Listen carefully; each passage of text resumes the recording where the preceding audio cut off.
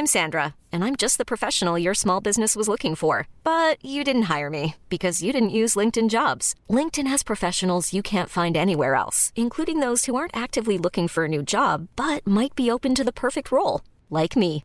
In a given month, over 70% of LinkedIn users don't visit other leading job sites. So if you're not looking on LinkedIn, you'll miss out on great candidates like Sandra. Start hiring professionals like a professional. Post your free job on linkedin.com/achieve today. Acast anbefaler. Mit navn er Anders Morgenthaler. Over for mig sidder Roald Bergmann.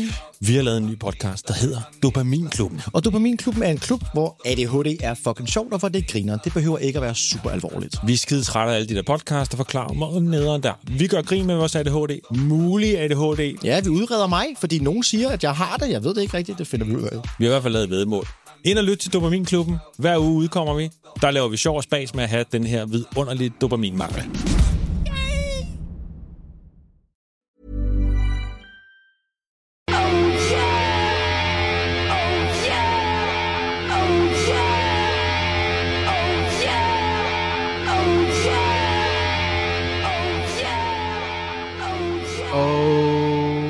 Yeah. Hey. Bam. Beautiful. Thanks, Perry. It's good. He's for a guy who's just like, we call up Perry. We need him for a theme song. He'll come here every episode live in the studio. Well, no, the son of a bitch, yeah, he only will say, oh, yeah. Yeah. He said, you can't afford me to sing words that I haven't sung before. No shredding. I'm not going to say, hey, fam. Yeah. Fine. I will say, oh, yeah, repeatedly. Yeah, it's in his contract. It's in his... he's sung it many times It's in the contract before. he signed in Mark Wahlberg and Donnie Wahlberg and his blood. They made a blood pact. It's Boston style, baby. Hey, fam. Welcome to Hey, Fam, the podcast where me, Levins, and him, Angus, talk about movies and TV and comics and video games and Entourage. We forgot to put Entourage on. We forgot to put Entourage on. But You know what? I think we got this one. Yeah, I think maybe we can just pretend that we're watching Entourage. Oh, look. Johnny Drama made a suggestion. Oh, Johnny Drama just said baby bro. Vince isn't going to do the movie. Oh, Turtle's wearing a hat. Someone's double parked somebody. Ari's yelling. His hairline's getting visibly smaller and smaller. Oh, man, every episode of this is the best. Yeah, it's the best. Well, look, thanks for downloading and thanks for subscribing and downloading episode 1. Yeah, man, we got a cool response. We were number 3 of the comedy brag charts or for a anything, while. but we were like... Well, let's brag. Yeah, let's brag. Will who? Oh, Will Anderson in 4th place, sure. Yeah. Hey, Will Anderson, we're coming for you, buddy. Well, we just cut that tie for any future guest appearances by Will Anderson. And you're welcome, listeners. Yeah. Yeah, well, look, thanks for downloading. This is a brand new, this is a brand new bad boy podcast. It is. So for all of you guys to jump on, and just you to jump on, that's great. So, I mean, while you played things safely, look, let's take it up a bit. Next time you walk past a Mac store, next time you walk past anything, just go inside, open up iTunes, subscribe on every computer. It's not hard. Yeah, it's not hard. Look, call your mum, same. call your dad, and they're like, "Hey, you haven't called us in weeks." And I shut up, mum, shut up, dad. Go to your computer and load up your phones. Everyone has an iPhone now. Podcast app. You've never opened it before in your life. Here's something I wanted to share. Oh, with wait, you have before. You've got every episode of Serial and nothing else. Yeah. Oh, if you like Serial, you're gonna love this new incredible podcast. Oh yeah, best thing. No one in this one goes to jail. No one's an accused murderer. That's a guarantee. Yes. Yeah, true. The only thing we're murdering are top 10 charts at the moment. But here's a little insider info. Go into any telco prepaid with a dead family member's ID. Dead people can still download this podcast. Doesn't matter if they don't listen to him. Steve Jobs, huge podcast Big listener. fan. He's a huge fan. Look, we also got... I noticed... Look, if you want to get in touch with us, we've got an email address. But to be honest, who uses email? So just go to... Everyone uses Facebook. Did anyone email us? No one emailed us. Just the Gmail team telling me that I'm 10% through setting up our account. I don't know what more they want. What more do they possibly want? I think it's just a really... Maybe we need to subscribe to the Hey Fam through the Gmail. I think we need to know. You know what it is? It's them trying to convince us into getting a Google Plus, just so we can populate it with a piece of content. I love Google Plus. I use it all the time. You know what? If you want to get any, I guarantee you, if you were like a school shooter or if you had like a hate crime or something like that, if you had posted your whole manifestos on Google Plus, they'd only discover it like post-event because nobody's like on a there. decade later. It's like Facebook is probably saving so many people's lives because they're like, oh, this kid's a bit off. Let's take that terror threat a bit seriously. This is a very 2010 joke. but Google Plus is to Facebook what How to Make It in America is to Entourage. Boom. And let's kick things off with another HBO show. Oh, Ballers. Look. Yeah, sure. I was going to do Detective, but get it straight into it. Ballers. Look, this is a weekly segment, which until the season gets cancelled. So I'm gonna give it 4 more eps. Ballers is the Rock's new show on HBO. And if you it's don't a show know that Angus tried to get me to watch a full episode of last week, and I tapped out after 10 minutes. Yeah, and I tell you what, he got absolutely nothing less of an experience than I did, who have watched that whole episode. And another one. 1.5 times. Look, this is basically... It's going to be the hottest show. If you're going to be getting into the right nightclubs, if you're going to be rubbing shoulders with the right people, you're going to have to know what happens on Ballers each week. You're going to be a Ballers baller. But the thing is, no one wants to watch Ballers. It's terrible. So the good news is I'm going to watch it for you every week. And I've taken 3 takeaways today's episode. Oh, good. Okay, so I'll start the clock. You only have 30 seconds. Great. Okay. I'm just going to bring up my notes. I was legit taking them. It says 30 minutes. Do you want 30 minutes? Let's go 30 seconds. All right. And go. The Rock has lent $300,000 to one of his clients. Now that is also that's the same point as I made last week, but that just goes to show that not a lot happens per episode. That's still the biggest thing.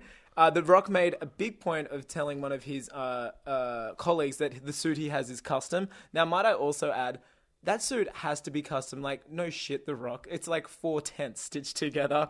Just watching him walk, and it's amazing. Oh, and the other takeaway I had from watching it is... it's cool. You've got 29 and a half minutes left. Oh, good. Well, this is... this is a tie back in a discussion you and I had last week. Kudos to the team behind Ballers, because while The Rock has... As you know, he has a beautiful face. He's bald. There's so much skin there. I know he's a baller, and get this... The words baller is not tattooed on his forehead. And I think, look, if the Suicide Squad, if DC Comics are listening, have a look at Ballers. The Rock is sending the message loud and clear through, I don't know, call it intuition, call it just acting, call it doing his job. What about if Suicide is in the crazy possibility that Ballers gets a second season? And that's a world I want to live in. That's a Kickstarter I'm starting next episode. Save Ballers before it even needs saving. Perfect. Well, it goes into administration first. Let's start a ska band called Save Ballers. Mighty Baller Stones. It's going to be big. Look, what's going to go to administration first out of Mark Wahlberg's hobbies? Is it going to be executively producing Ballers or Wahlburgers, his burger stop, which has like 3 shops in Boston, and that's it? What about Fat Sal's? Do you know about Fat Sal's? No, what's Fat Sal's? That's Turtle's restaurant in LA. Legit, yeah. Really? Yeah, just named after himself. Yeah, his character was Sal. Yeah. He has a restaurant where you can get like manwitches. Are you serious? Yeah. Is that why he's so thin now? Because he saw what actually went into making food. Yeah. Holy shit! But yeah, that also there was 8 conversations in the episode that were on the phone. 3 of those, I think, were conversations to say, I'll be calling you later for a future conversation. It's amazing. Like, it's at least 50% of the show is the conversations happen on a phone. 80% of scenes are people walking into cafes on the phone or walking towards their car or exiting car on their phone. It's insane. And it's the kind of show where like, you're like, you know, you're never going to, like, if you wear a Bluetooth headset, you're a dickhead. But... I mean, you're a dickhead on this show anyway, so why doesn't anyone on this show... Bluetooth headset's nothing in this show. Yeah, why don't they wear a Bluetooth headset? Now, look, I was on our Facebook wall, which is what I was saying. If you want to get in touch with us, Facebook, it's just, hey, fam. If you do want to email us, it's heyfampodcast, but that's weird. You don't want to do that. I noticed someone gave you a suggestion, a Kristen Johnson. Yep. And we haven't been asking for episode pitches, but I'm really liking the initiative shown here. Hi, Andy, Drew, whichever you prefer. Neither. Do you want to say for the record here? Neither. Okay, great. That's because... that neither really changes, is fine. It really changes the birthday cake I'm planning to make you next year. So that's good. I would like to request an episode where you watch the Simpsons movie and do a commentary track. Now, is there any history behind this? No, none whatsoever. So this is a legit request. I thought, okay, there's got to be a personal joke here. No, maybe this is just something that he requests of every podcast. Like maybe Will Anderson has to say, yeah, Mark Maron, yeah. President Obama. When you're done with this Obama guy, could you do a commentary of the Simpsons movie? I think I would only do a commentary of that episode once time travel becomes available. You've never seen it before? No, I have seen it. I saw it at the cinemas. But do you want to go back to when you've never seen it? No, I would like to go back to while I'm watching it for the first time and do a commentary track of myself watching it. And just being like, the look of sadness has checked in. He's checked his watch for the 4th time. He's still surprised as to why Principal Skinner hasn't really had a starring role yet. He's also wondering That's his favourite character. Wondering why after 25 years of being on the screen, the first thing The Simpsons decide to show is Green Day performing in Springfield. Isn't that like the biggest turd of a message? Like, da da da da da. That's like they could have done anything. They could have had anybody. I think Green Day is like one of the few things that that kind of works in that movie. And that's like, to me personally, this isn't even what tonight. I have so many problems with that movie. Christian, what have you done to us? But look, maybe we'll do it one time. Maybe that could be. You know what? Throughout the episode, you're going to pepper things that you found wrong with the Simpsons movie when relevant. That's my Angus Truscott challenge. That's cool. For episode 2 of Hey Fam. That's the episode number one now. It seemed like 3 episodes left over, stitched together into a movie. There you go. Ooh. First one. Biting. Yeah, look. Let's talk about True Detective. As you know, episode 2. Spoilers coming. Look, a friend of mine downloaded this the other day. Yeah. And I'm like, oh, have you watched True Detective? And he was like, no. And that's pretty weird, Vince I'm like, Vaughn. well, why haven't you watched it, Vince? And You're he's great in it. Yeah, I'm like, Vince Vaughn, that's so strange. Don't you get the dailies, first of all? And me, as your manager, I'm getting the dailies, and I'm loving what I see. But it's just, we're doing spoilers in this. I think we live in an age now where if you haven't seen something within 30 minutes of happening, it's not on us but yeah, it's not on us to protect you. You know what I mean? Like, I feel like we live in our little community of people that would subscribe to us aren't the kind of people that are like, nah, spoilers. No, it's true. But if there is, look, skip ahead 5 minutes or something. Watch 5 minutes of The Simpsons movie. But we don't spoil too much. No. Oh, wait, we kind of have to with this one. Oh, we have to because of that ending. Man, that ending. So, well, look, first of all, how did you find the episode compared to the last one? Well, I enjoy the slower pace of this season. Likewise. Look, it's so moody. It's the mood. It's just dread. Like, I get paranoid watching it. Yeah, and there's so much heavy beating dread. There is one central plot, but there are then, I think we have 5 separate side plots as well. I mean, you've got the sister of Rachel McAdams of... the crazy thing about True Detective Season 2 is I could not tell you one name of any of the characters. I know Ray Velcoro. Not anymore, motherfucker. Well, that was the big shocker. Look, at the end of the episode, it was a great scene, and it just goes to show that, like, a lot of people were saying, oh, isn't it shit this new season we're not getting the original director back. This is something we've probably spoken about before. I can't remember because I accidentally deleted the first record. This is Insider Info. Insider Info. We recorded last week's episode twice. Yeah. And you heard the better of the two. I think. We're going to do the same for every episode. I'm deleting this one as soon as it's done. A lot of people were saying, isn't it weird they're not getting the same director, blah, blah, blah. Look, I thought that last scene was amazing. I was like shitting myself when he goes in that house in this episode, the last scene of this recent episode. I thought Justin Lin handled it so really well. Big suspenseful moment that they've done in the season. And you got Colin Farrell, and he's just going, and like it's like 3 minutes of not basically a guy walking through a house, but it was amazingly done. And then bang, shotgun to the back, and then shotgun to the chest while he's lying on the ground, tummy. Straight into the tummy. And this isn't just like your mum and pa shotgun. This is like I'm towering above you. There's maybe 40 centimeters between the nose of my gun and your stomach. Yeah. And that's like Colin Farrell's the guy there. He's the poster child of the show. Yeah. That's a baller move. My wife refused to believe that he was... She went through a few stages of grief last night after watching the episode. She went through all the stages because there are stages of grief. The first stage was... Denial's always the first, asking me if he was dead and then saying, no, he's not really dead, is he? He can't be dead. Did you say, look, Angus hasn't got the dailies for Colin's scenes. He only gets Vince's? And the Vince Vaughn's dailies are, ooh, looking good, baby. and it's not really dailies. It's just the B-roll from Wedding Crashers that he keeps. It's just a gif of him motorboating. Yeah. Every time I watch him, actually, I've got to say, the only thing I can remember is him motorboating in Wedding Crashers. Best jowl to lip to... I don't know. I don't even think Einstein could put down the relativity of the theory of relativity behind that, because that is amazing motorboating. The second form of stage. The second stage was, why did he die? What is the show going to do now?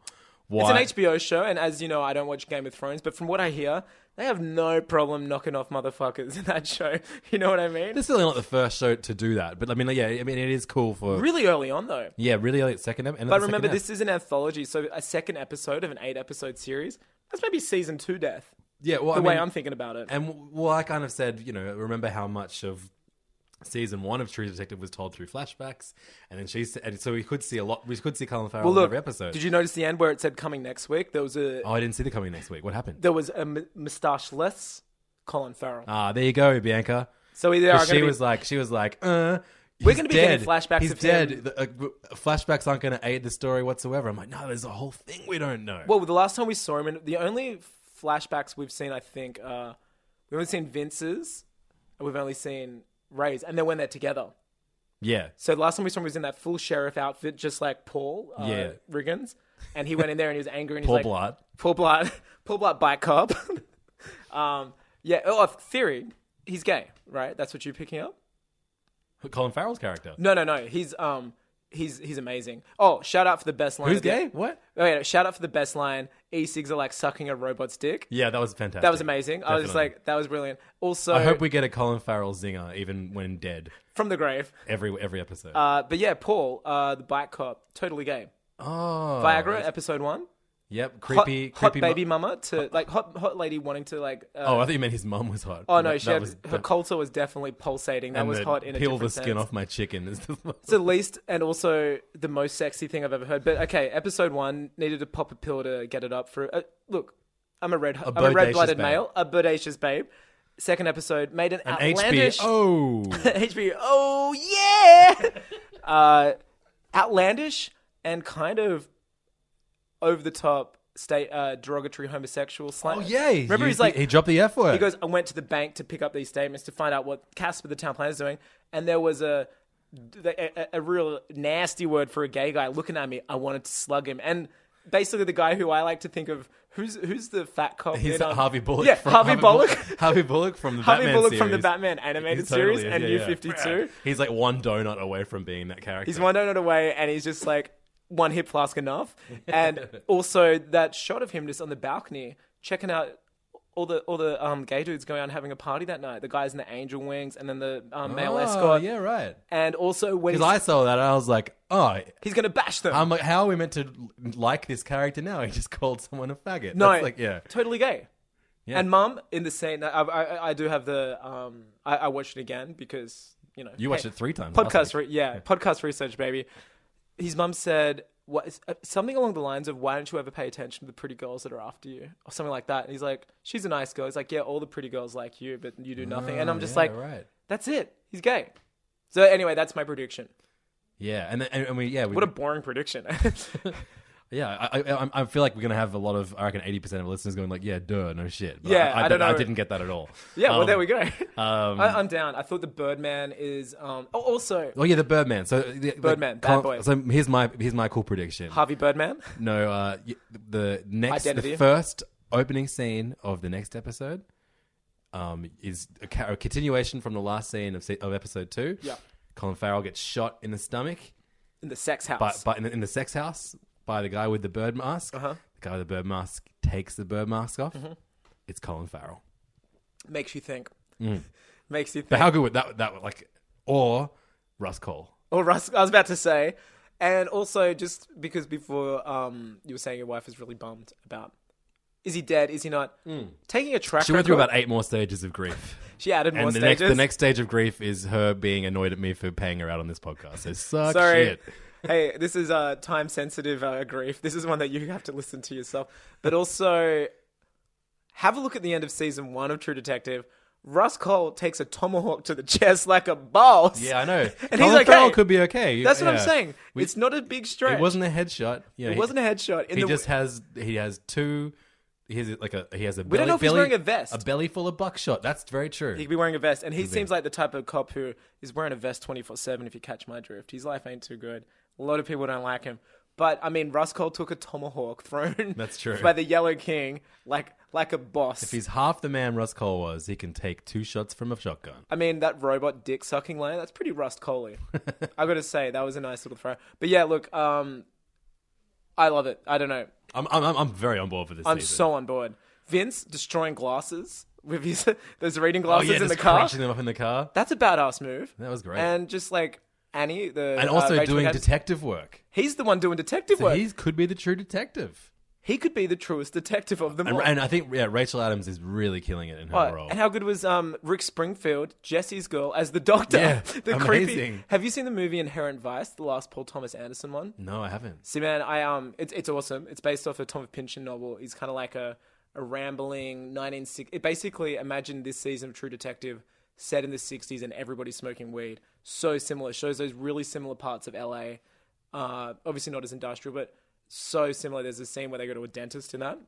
It's an equally as like over the top rampant, like obviously a guy who doesn't mind a bit of the old tooth number himself, much like Rick Springfield. And I was just like, this is great. Like it's real.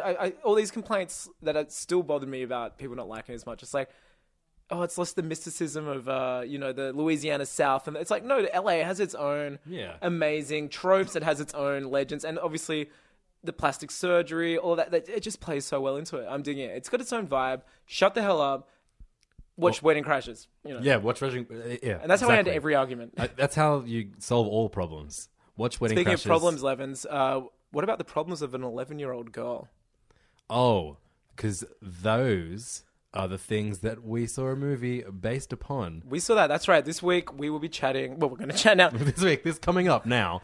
Coming up in a second, Inside Out. Look. The new Pixar movie. And full disclaimer, Levins and I are big Pixar fanboys. You'll learn that we are fanboys of so many things. I would say we're fanboys of all the things we talk about. Yeah, except Ballers and Entourage. And potentially Suicide Squad. Yeah, I mean, I've seen a lot of Pixar movies. I mean, almost all the Pixar movies that came out. I didn't see Cars 2. I haven't seen that. Only one I haven't seen. Tapped out Ballers style of Brave. You didn't have Brave tattooed on your head? 15 minutes in, because I was just like, I was so dull to me. It was very traditional. I didn't mind it. I thought the message was good. There were some parts of it which took me to like Miyazaki-esque moments. Like there's a lot of forest scenes of that. These little spirits remind me of lots of Princess Mononoke when, those little like forest god things, those little dudes with little heads. They're like the little... Yeah, I didn't see any of those things yet. Oh, no. Oh, yeah. See, there's some cool moments like that. Then it was just like, like, your father says that you cannot do this. It's a Disney princess movie. Yeah, but I mean, so was Frozen, and Frozen was electric. Yeah, Frozen was electric. Frozen's amazing. I'm like... And Monsters University, I thought would... I mean, because Monsters, Inc. is probably my favorite Pixar perfect. movie. It's beautiful. And Monsters University was nothing like Monsters Inc., but it was still like it was slow to begin with, but by the end you're like, oh, it's pretty fun. And I dug the message because I've dropped out of many a tertiary institution. Mm-hmm. I've never completed a degree. I'm an art school dropout. Yeah, and I thought that message was great. It was just like, that was Steve Jobs' path, and he founded Pixar. He was and that was a big dedication to him in that film. And I thought that was kind of like, Hey, you can be Steve Jobs as too. Anyone can be Steve Jobs. You can make your staff cry on a daily basis. Listen to the lovely British-speaking dragon. Yeah. But, it didn't feel like a real Pixar movie. And it was another spin-off. They hadn't done an original IP for years at that stage. There was Toy Story 3, Cars 2, Monsters University. Brave is in there somewhere. Brave is in there somewhere. And even then, that was like... That was in development hell, too. It started with a different director. Director had left. There was a lot of problems with Brave. It used to be called The Bow and the Bear, I remember. It went through so many different phases. And then eventually... Toy Story 3 I loved. Oh, that's a movie you and I became friends over. Is it really? We haven't known it was that era, 2010. Yeah. I spent, I would say, 40% of that movie crying my eyes out. Yeah. And I think I associate that feeling... I can tell you the moment in all my favorite Pixar movies where I can't not cry. And I think I know the scene you're talking about. I don't cry in any barely any other movies. Only Pixar movies and the episode of Futurama with Fry's dog. Oh, well, you are human. You're not a robot. That is why. but like when in Monsters Inc. when Boo goes to the door at the end and she he's goes, gone. Kitty, and I can't watch it. Then I think of my Look at these my goosebumps. little cousin. I break down and I'm just a mess. Yeah, that's the one. That's the same. The Incredibles, where Violet is trying to explain to her mother why she couldn't create force fields after they've almost died. Yep. That makes me tear up. That's interesting. I've never got that from The Incredibles. Toy Story 3 I started Suicide Pact? No, I started crying. Like I teared up within 30 seconds into that movie because I was just the familiarity of seeing Andy's room. Because I mean that was I was the perfect age when Toy Story. Same, first 10, 9, 10 or something. Yeah, and so sequel, I loved 12, it. And it was the first movie that everyone in my family just universally loved. It's a perfect as much movie. As each other. It's a perfect And then the sequel film. came out. I've probably seen the sequel more than the first. I think I like Toy Story 2 more than the first Toy one. Story 2 up until... Toy Story 2 was on that pedestal of Empire Strikes Back. It was the movie that's like, we don't need... It even has Empire Strikes Back lines. Exactly. It is well aware of the fact that it's Empire Strikes Back. You've got all that character development out of the way. It's just an amazing story. And yeah, it's great. It was just flipping it. It's like Empire Strikes Back 2. I found it a smaller film. It's more about the people learning about themselves. Yeah. It's not about the action sequences so much. And it's about some kick-ass Randy Newman songs sung by a cowgirl lady. You know, Randy Newman is just going to always remind you what being a friend is about. And that's what I love about Randy. But what was it for 3? You were just bawling from the get-go? Well, no, it was as soon as those characters came on the screen, because I was so worried about that movie. Like, I mean, what a stupid thing to be worried about. But I just didn't want them to just piss all over the first two. And they certainly did. It was just handled like with so much respect. so The much script was love. amazing. And you could tell from the get-go, that opening thing where they're all playing with that incredible Western setting. Yeah. And there's Yeah. Oh, man, that setting was baller. I just had tears coming down my eyes. Yeah. I was just like, oh, they've done That was everything I insane. wanted them to do. And then it's like, no, they're playing with themselves. Like, sorry, Oh. you filthy pricks. No masturbation. Because Andy's so old. And it was that whole thing about what are you doing to get older? I mean, look, you and I, if we're recording in my house right now.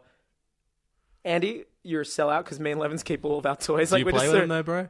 No, I know they play with themselves. Is the next, because they are making Toy Story 4, that would be hilarious if it was just, I mean, they kind of hit that note onto Toy Story 2 with whatever Newman's character's name was.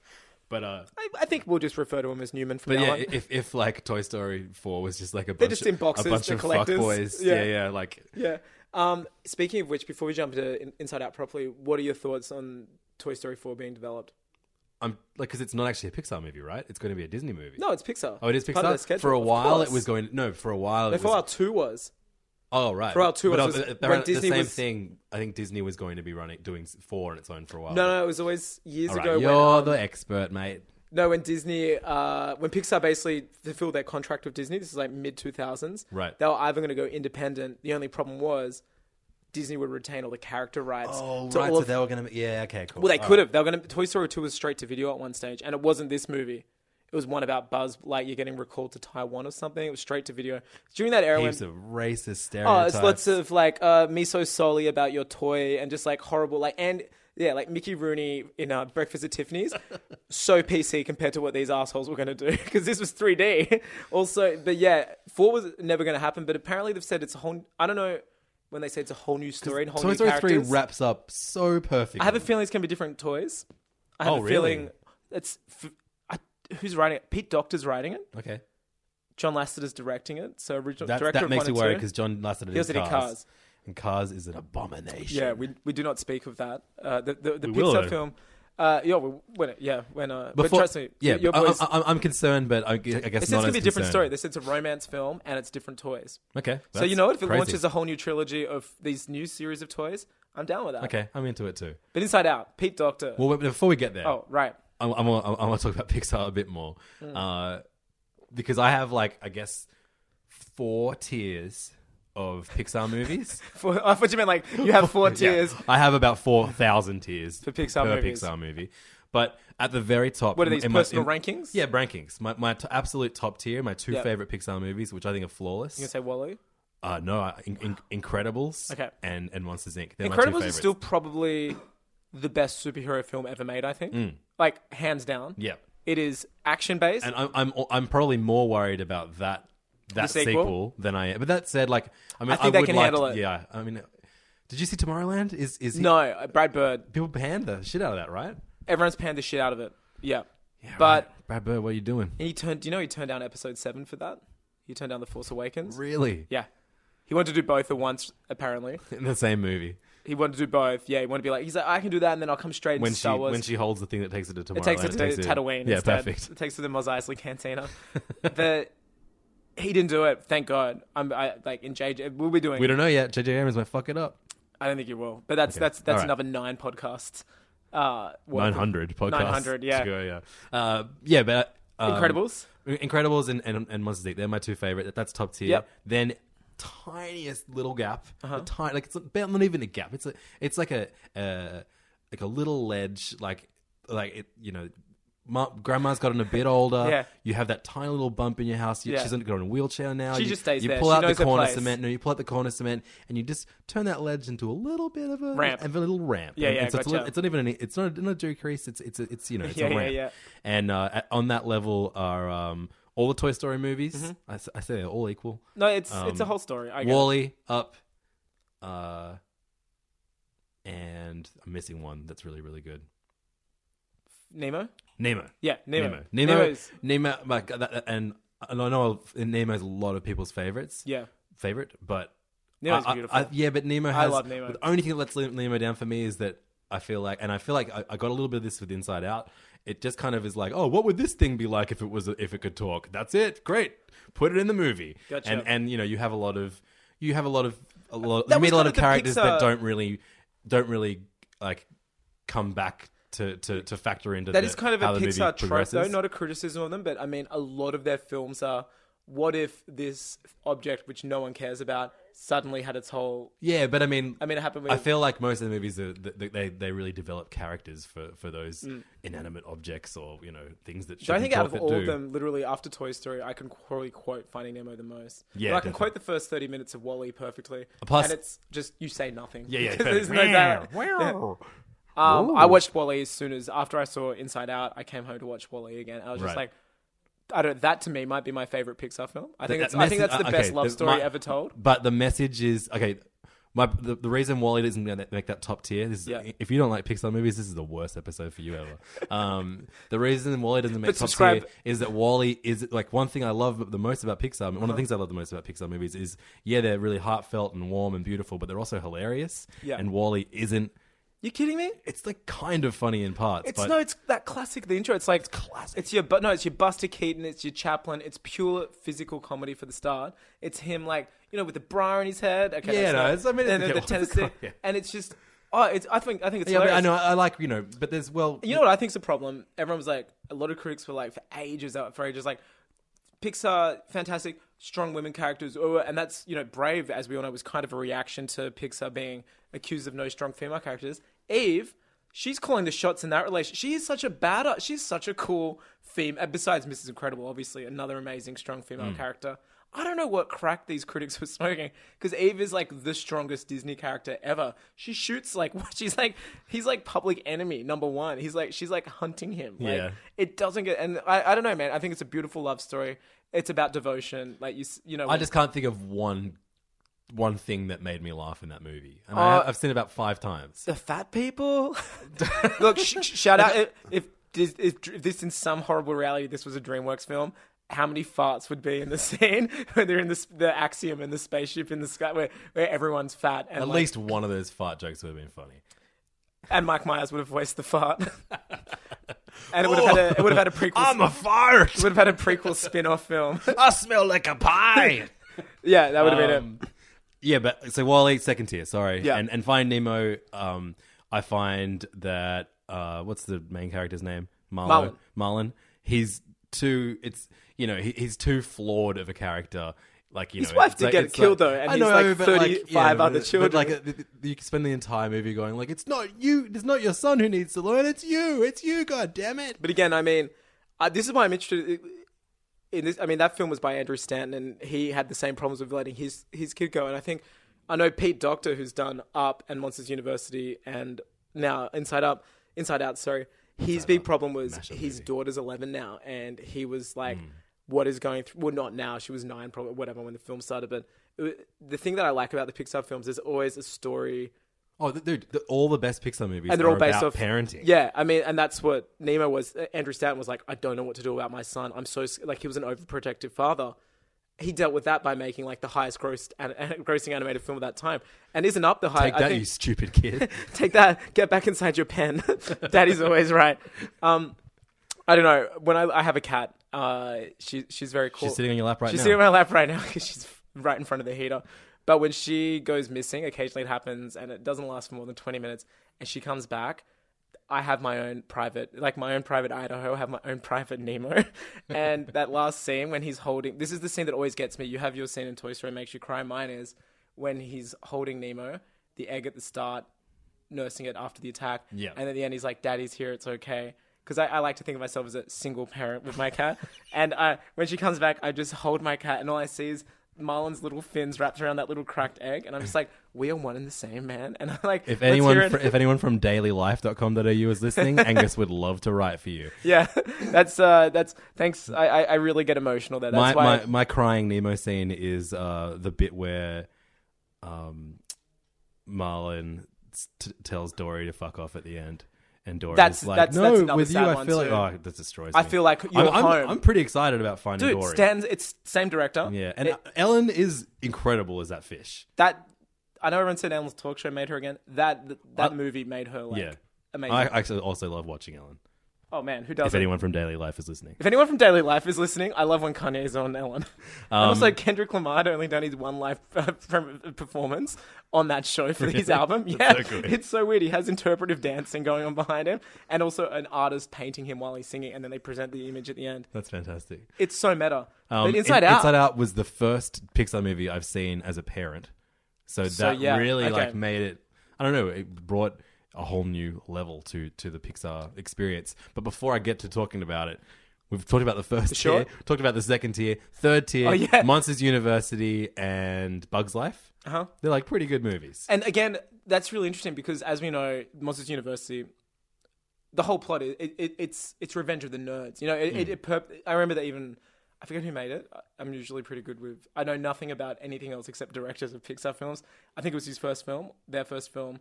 And he's like, oh, it's Revenge of the Nerds. And Bugs Life was Seven Samurai. Oh, right. That's the same thing. You know, the band of of bandits walk into town and have to pretend to be the warriors and have to pretend to be the samurai. I mean, have you ever seen Seven Samurai? The classic? And the Western version. Yeah, Magnificent Seven. Yeah. And that's Bugs Life. I mean, that's similar. It's interesting you put them on the same tier because they're both obvious... like Marches, remakes. Yeah. And then the bottom tier is Cars 2, and Brave. No, it goes Brave, Cars on the same, and then 90 million tiers below Cars 2. Not that we've ever seen it or have thought of seeing it. No, but I still this is when I got worried. I remember when I've seen John Lasseter and like even in the Studio Ghibli DVDs and the Pixar ones, he'll come out and he's kind of like, he's a big ball of life. He's like a big child. And I usually take everything he says for granted, but he did say, now, for Cars 2, the idea was, remember who's the redneck character in Cars? Oh, Larry the cable guy? Yeah. Whatever his character was. Like the character... Larry the dickhead. The character that kind of like resonates with a certain voting demographic in America and nobody else. Yeah. Like no one else on an international scale. Everybody has toys. Well, no. Everyone who's going to the cinema has toys. Therefore, they can relate to Toy Story. You know, like Pixar films are so universal. Straight up. But then there's this character which is kind of like so... I mean, that movie is a love letter for America, as is. It's about highways. It's about small town values. It's about... You know, that's a very American Pixar film. It's about Italian stereotypes. But I remember hearing his idea for the movie was... He went to a lot of premieres and stuff for Toy Story 3 around the world. He did Tokyo. He did Rome. And he's like, the whole time I was doing these, I was a bit of a fish out of water myself. And I was like, I wonder what... Mater, that's his name. I wonder what he would be doing in these situations. And that made the film like, that's not a movie pitch. That's something you keep to yourself, you dumb shit. Like that does not create a good film. Or it's like a 5-minute bonus thing you throw on a It's Blu-ray. one of those bonus things. It's it's not a 90-minute movie. And a lot of good actors, because Helen Mirren? Oh, man, she's Monsters University. Michael Caine? Michael Caine? Oh, no. Paul, what's the... you know what? Paul Newman. Paul Newman. Paul Newman was he's like in the first older cast. Yeah. But now he's dead, but R.I.P. Man, you've got goddamn... No, but weren't there some good Owen voices... Wilson. In the second one, though, that are only in the second one, like a bunch of British actors play spies. Yeah. And it's like, that's your Pixar movie. Your Pixar movie is... I think Michael Caine is one of them, actually. I think there's like a classic, like, British bro. There's a Cars 2 fan listening going like, no, you fucking dickheads, it's There's Jude a Cars Law. 2 fan right now just like booking in a tattoo removal appointment going, good to get Lightning McQueen taken off me stat. And I get the word car So fan taken off my forehead. Pete, you were first time parent. Yeah, let's fucking talk about Inside Out. It was the first time I've been in a cinema since Toy Story 4. And he's done the same director, I got to say, he's done your 2 second tier films. He's done Monsters, Inc. And no, Monsters Inc. My absolute favorite. Oh, well, there you go. Like, he did Monsters Inc. and Up, so that's his Yeah. criminal record in the Pixar jail. That's a good slate. Actually, side note, do you know I sent an internship to Pixar and they said, because I've worked on a film before out here and stuff. And how old were you? 15. I worked on the film. No, but this was when I was 25. Uh-huh. And because of my visa, they said, no, they'd love to have me, but didn't get on there. So, Oh, damn. Sorry for bad-mouthing Cars 2, but if you're listening, just take it back, man. Take it back, man. Help a pal out. What kind of jobs do you think you would have to do as a Pixar intern? You could apply online. There was actually questions. What would you do, though, as a Pixar intern? Probably, like, tickle people. It just seems like... Like, ride on a moped and tickle people. Go make up some baby names towards the end of a production. Yeah. There's no way that many fucking babies were born during a movie. It's like World War II. It's like people that work at Pixar, like, they make baby boomers. It's just like, all people are doing is banging, obviously. You go to any Pixar movie, the end of the credits, all the babies that were made. I'm like, Jesus. Yeah. And all right, great guys, we turn in the storyboard. Everyone, go home. Fuck. We've got 9 months of spouse. animation. Do it.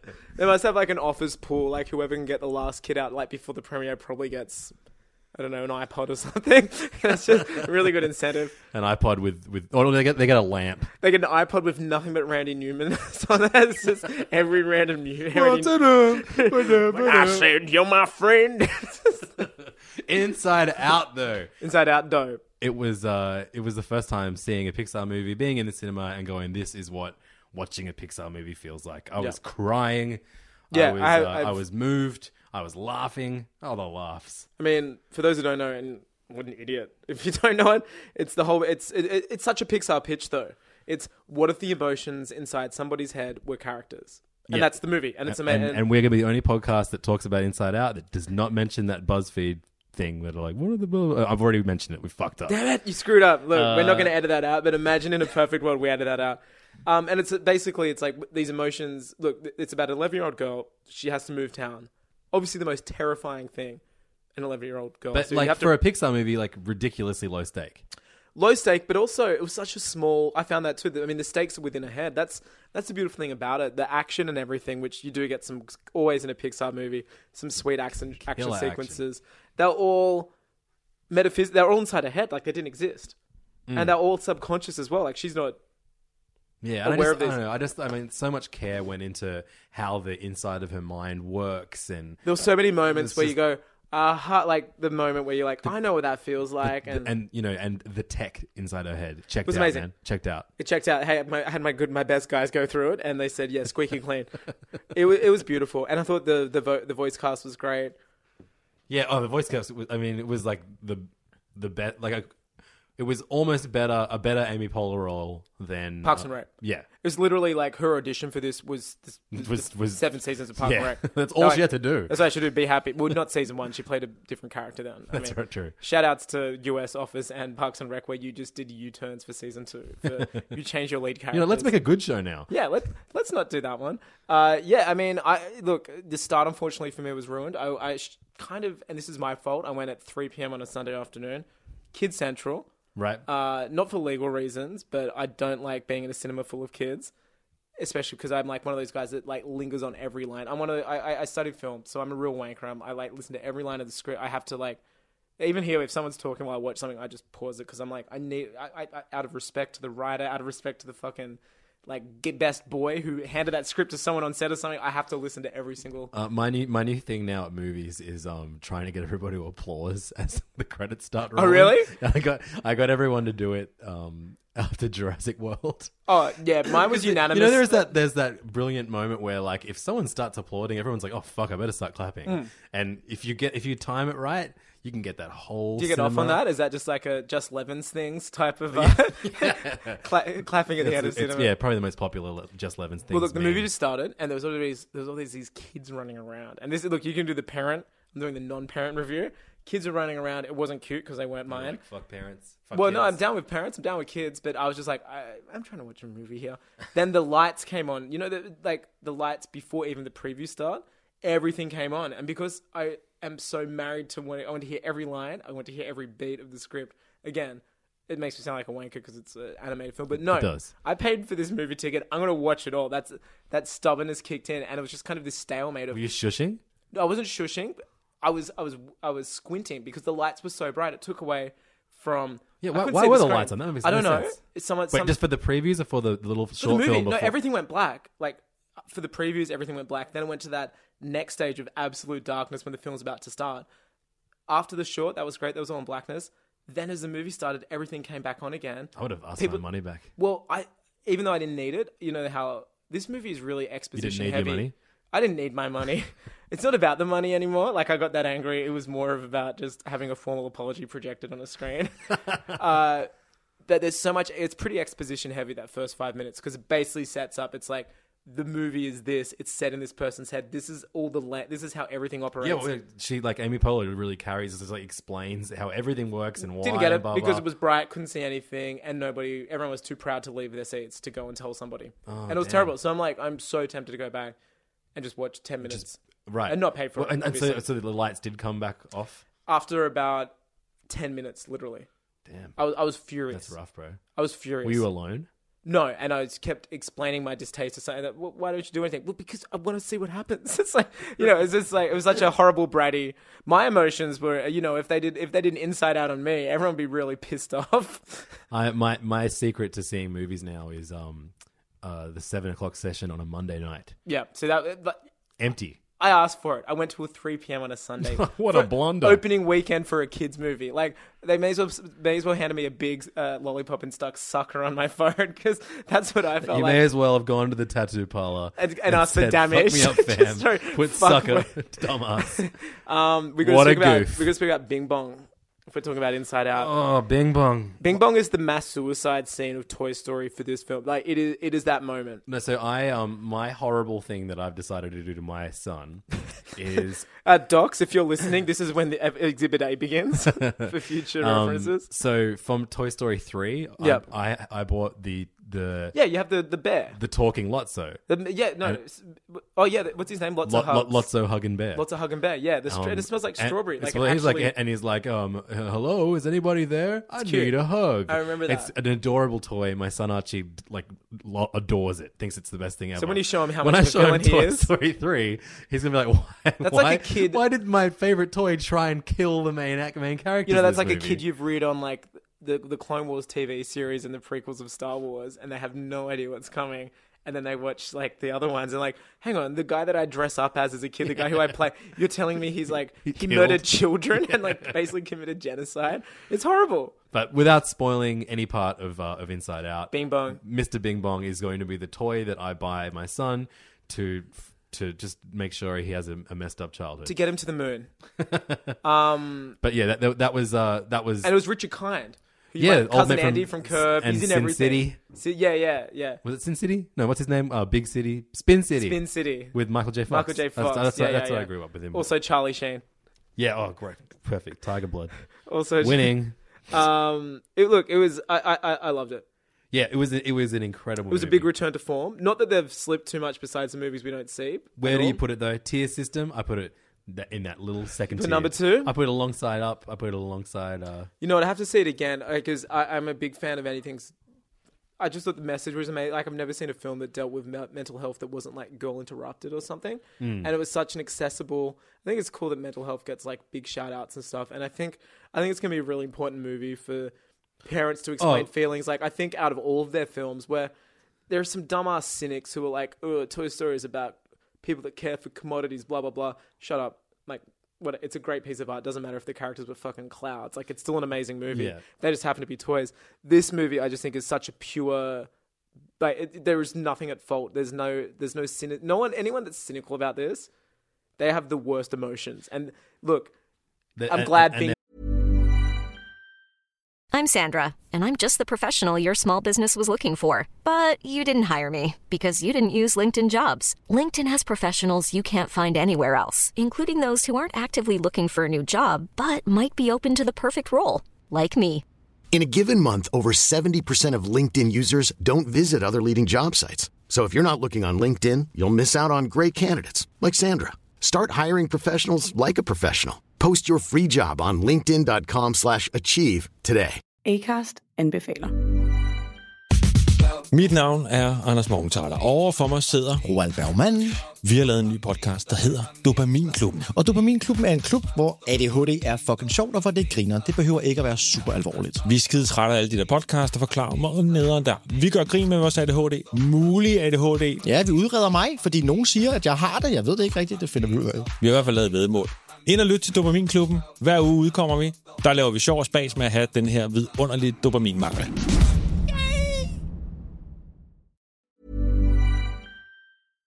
Did what he did to you. You know it? Or Family Guy devotees. They voted on the Lego ideas, Big Bang Theory. But yeah, it's such a pure, it's beautiful. I thought it was incredible that not only is it like the motto at the end of it isn't, you should try and be happy all the time. It isn't even like, you can't always be happy. It's like you sad is shouldn't. happy. No, it's like you shouldn't always be happy. Yeah, and like, that beautiful, even though it was a slight visual thing, just seeing the memories it's like a bowling alley when the ball gets sucked up and it goes and stacks against the other balls. That's what it looks like then inside the mind.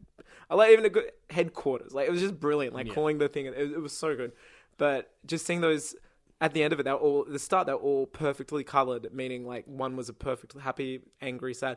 Everything was a mixture of so many emotions. It's like there's no such thing as like 100% totally happy, 100% sad, 100% like everything's a marriage of all of these different things. And it was just so nice. And I think like, man, that's just a movie. Like, yeah, that's something that it's beautiful. Yeah, I really want to go see it again. I've got to see it again. I've got to go this fucking first 10 minutes. I'm going to go at a midnight screening by myself in a trench coat and get arrested or something. But gross. Yeah, no, I need to catch those 10 minutes. I'm so just angry. The word trench coat sends shivers down my spine. The main reason I want to see it again is one of my favorite parts was the two security guards that were the guards of yes. Do you know one of them was Frank Oz? Yeah, Yoda. Frank Oz and Dave Muppets. Getz, the other Muppet dude. Yeah, it was amazing. Yeah, I was like, that's Yoda. But that's I Yoda. swear they were just improvising. Like, totally. They were like, "Is that your hat? No, it's my hat." Like, it was just. I just want to. Like, great creepy clown scene too. I want to block out all other dialogue that's happening during that scene and only listen to their it was beautiful. It seemed like a huge, like, I had so many little traits that I think like tropes and stuff that I think a lot of Pixar may have forgotten about in some of the more recent films, and it just had those little character moments, like like in Monsters Inc. where you see these people talking in the background, and and absolutely. Even though they have no names, they're credited as nothing, but they're better fully fledged characters than most characters in other films. Yeah. If anyone really wants me to like really go into why I think Monsters Inc. is the perfect Pixar we'll do an movie, episode about it. I'll just I can talk at length on why that is the best of all the Pixar movies. You know that when I grew up in like a pissant kind of town outside of Shouts to Wollongong. No, south of Wollongong. It's not right. even Wollongong. It's like Wollongong, mate. No, and we got a brand new cinema build, and it opened on a Thursday night, and that's the night movies start in Australia. And that was the first film that was on there. And I have so many warm memories of middle high school seeing that film. And yeah, I saw that film a bunch of times at the cinema. I love that film. You'll see up there's a Sully up there. Yep. My son's got a Sully hat. No, it's brilliant. And it's like when you go to, have you ever been to like Disneylands in other countries? Like I could do a theme park episode. You and I are just like the Tokyo Disney, the Monsters Inc. ride with the obsessed. flashlights. Yeah, have you done that? Yeah. It's was one of the best things. I had to line up 2 hours to go on. Isn't it funny when you go to these other countries? When I say other countries, I mean these non-Western countries. And they don't eat the food we eat. They don't talk the words we say. They're crossing streets the other way. They're cut. Yeah, but it's funny to see which characters over there are huge. You know, like Stitch from Lilo and Stitch. You know, he's like a god in Japan, but nowhere else. Yeah, that's just because he looks like an anime character or something. Like, well, they made that movie to appeal to that. Yeah, totally. But it's amazing, and it's like he's everywhere. Like you go to pet stores and you can just buy Stitch outfits for everyone. Not even Mickey and Minnie. Not even like the fucking like pillars of these guys. It's really interesting.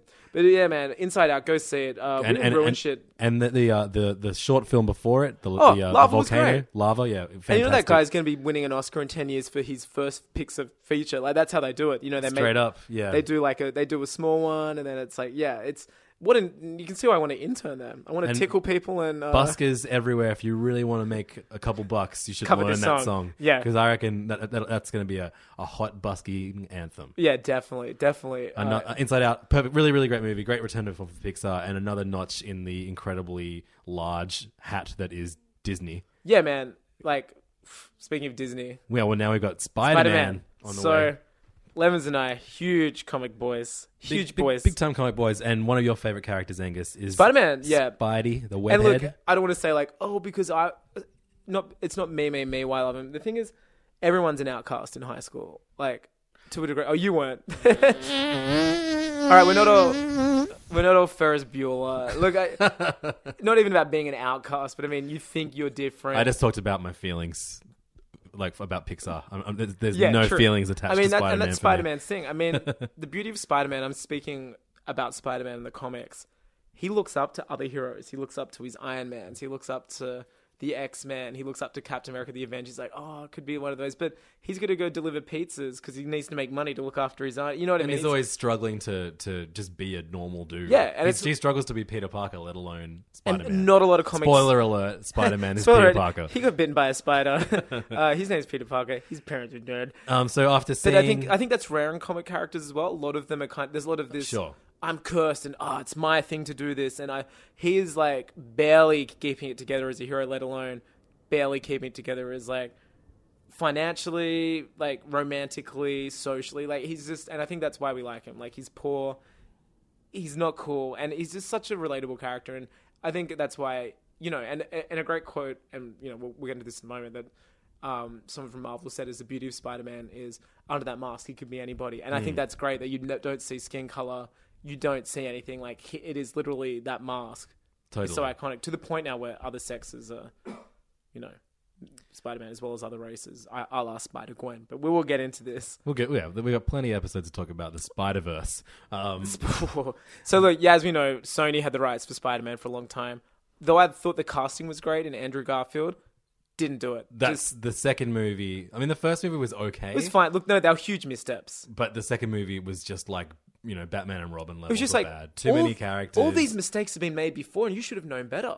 Yeah. No, but you know what I mean? It was like, like, what are you doing? Like, you saw the problem with Spider-Man 3. You saw the problem with any overstuffed movie. It was Spider-Man 3 again. You know, that's what it was. The movie that killed the franchise. They were like, let's skip the really good second movie from... And go straight to 3. And just go straight to the shit one. It should have all been Harry... Like, and the problem is, I thought Garfield was great casting, but the problem, even with the Tobey Maguire films, the existing Sony franchise, they seem obsessed with, in the first film, him graduating high school and being an adult. Totally. Both films are about him graduating, and like that. The best thing about Spider-Man, I've always liked the high school years, the characters in high school, totally. Him being in class, him not being able to, him getting in trouble for not handing in an essay, and then as a result, watching New York crumble around him while he should be out there defending it, and having this guilt of, do I go protect the city or do I have to like further my...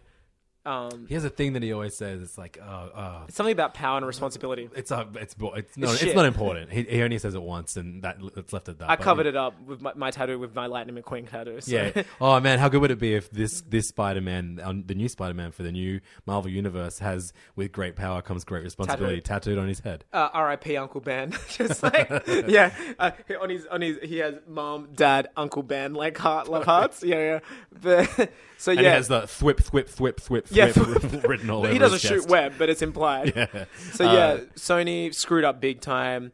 As we found out, funnily enough, via WikiLeaks with all the leaked emails. Like months before this happened, this was already kind of leaked that Sony was shitting themselves so much that...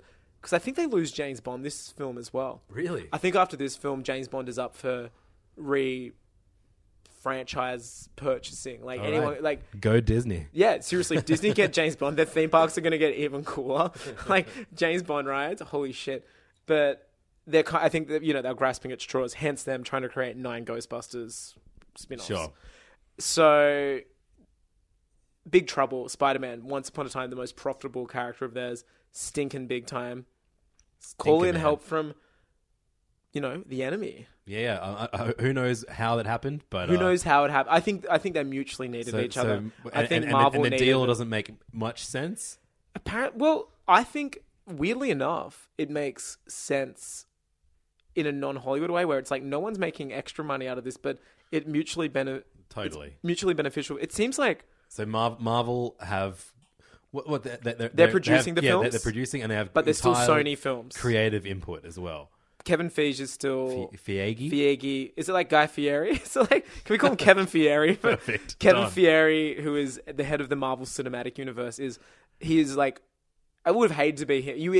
In these WikiLeaks, you see his responses. Remember, Sony would be sending him like, these are the ideas for the movie. He's like, that's why Spider-Man 3 sucked. Don't do that. Like, you can see his email responses in his WikiLeaks. You should check him out. I don't read many WikiLeaks, but it's what I do in my spare. Is there a WikiLeaks app that I can subscribe Julian to? will hook you up. Julias. Once he's finished in The Witcher 3. Once he's finished saving the land in Witcher 3.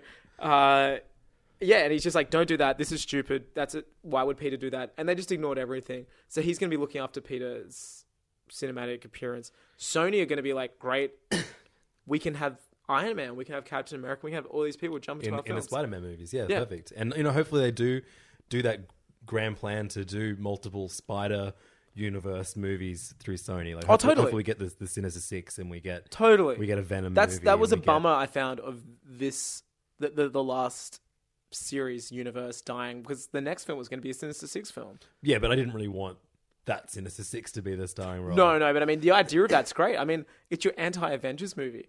You root for the that to me is awesome. And they've been beaten to that by Suicide Squad. It was hopefully going to be the first anti-hero movie. But also, the thing I liked about it was seeing Marvel villains who are good, because like how much I don't like the Marvel cinematic villains. Totally, yeah. Whereas all the Spider-Man villains have such a... They're always like a Frankenstein. He always has that classic, like, you were my mentor and now you've turned against... You know what I mean? Yeah, He's always got some dead parent link to it, or, oh, Parker, you're a gen... And it's hammy, and New York's way bigger than that, but I really like that there's always a personal kind of... I created you, and everyone's a Frankenstein. I think the science thing's great. Like, they always create themselves.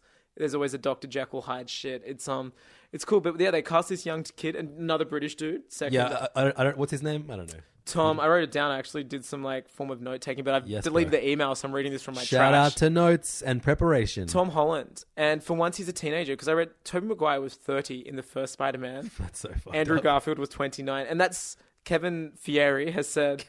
This Kevin Fieri, little known younger brother of Guy, great chef. If you're ever in any of, if you're ever in Las Vegas, if you're in Las Vegas especially, tell him Angus sent you.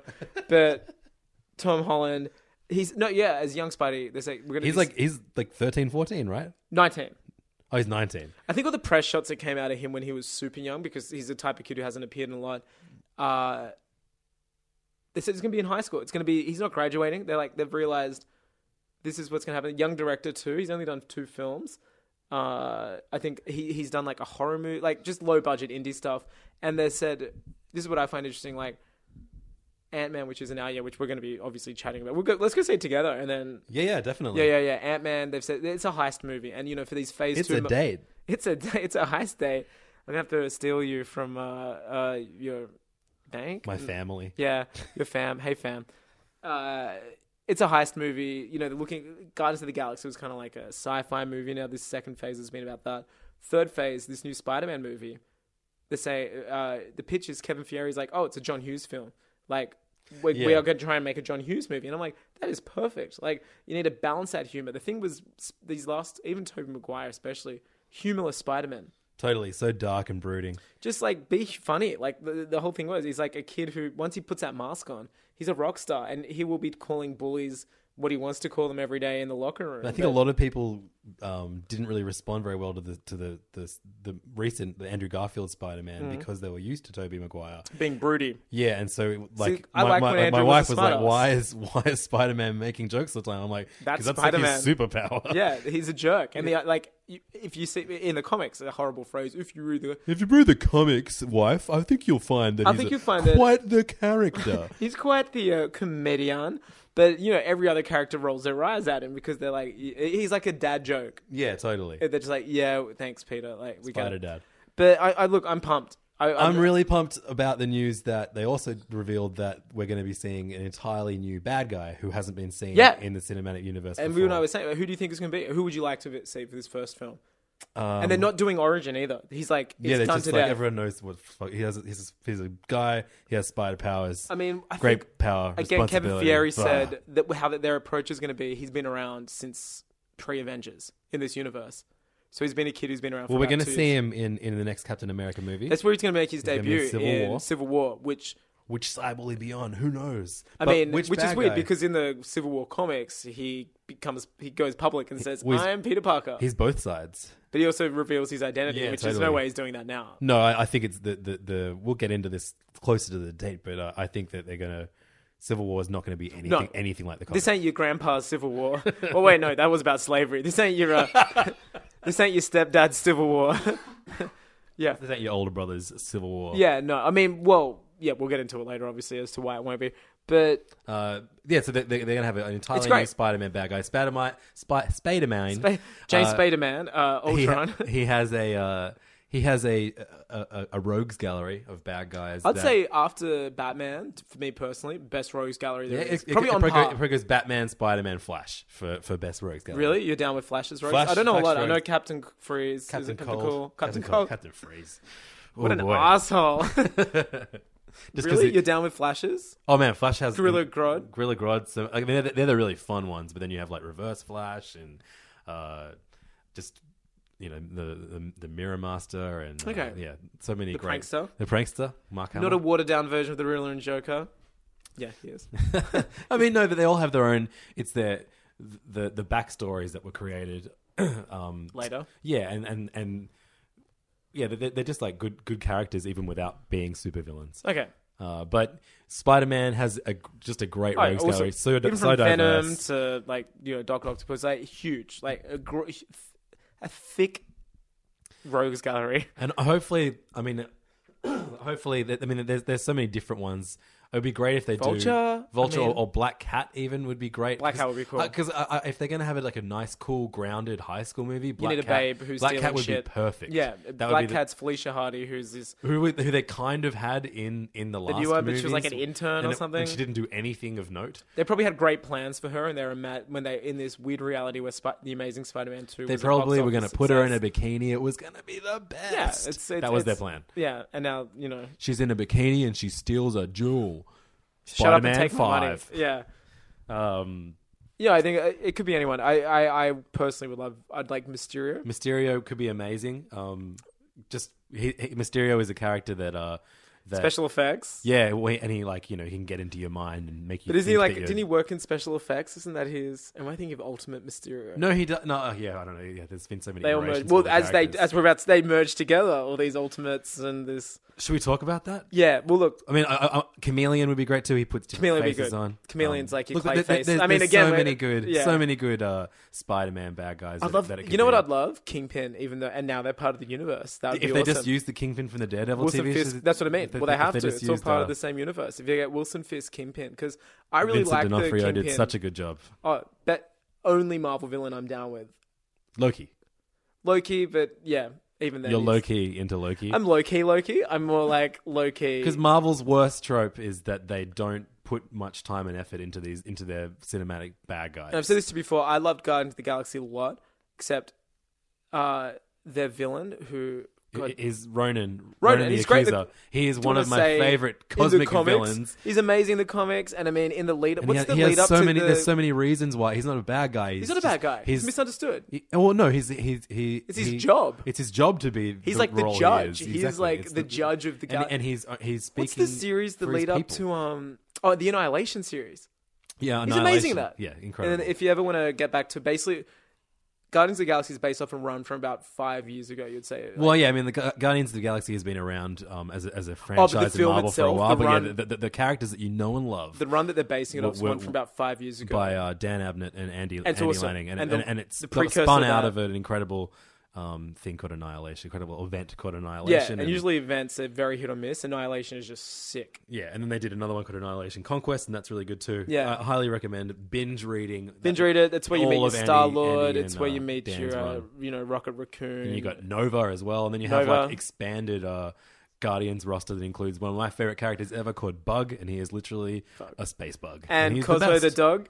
Yeah, oh my god, Who they made allusions- he was kind of in. There's He's just a allusions dog. to it in the film, and I think there will be more about Cosmo's that. so good. Cosmo's Yeah. so badass. He's a Russian dog And he's just that- a dog. He's the original. He's the dog that The Russian space dog, Latka, the dog Yeah. that the Russian shot into space, and he's now in the comics. This is our new segment in the comics. Welcome to In the Comics. It's the segment where you smell your own farts and read comics and bask in the glory that you have time to read comics.